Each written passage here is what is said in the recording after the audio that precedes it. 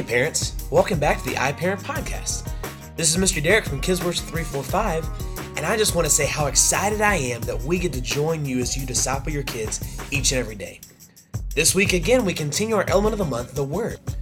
Remember that we've defined the Word as God's written message to all people. Now let me ask you a question. Have you ever used a map before?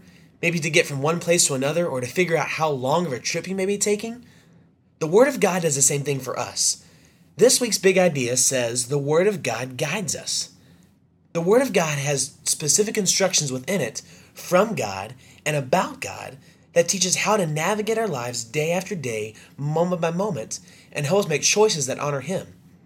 Parents, this week, look at a map, maybe find where Grandma's house is, or figure out where your jobs are located in Houston, and help your kids navigate how to get there, the corners they would have to take, the stop signs they'd have to stop at, and just the different directions that may be confusing, and then apply that to how we make choices each and every day in our lives.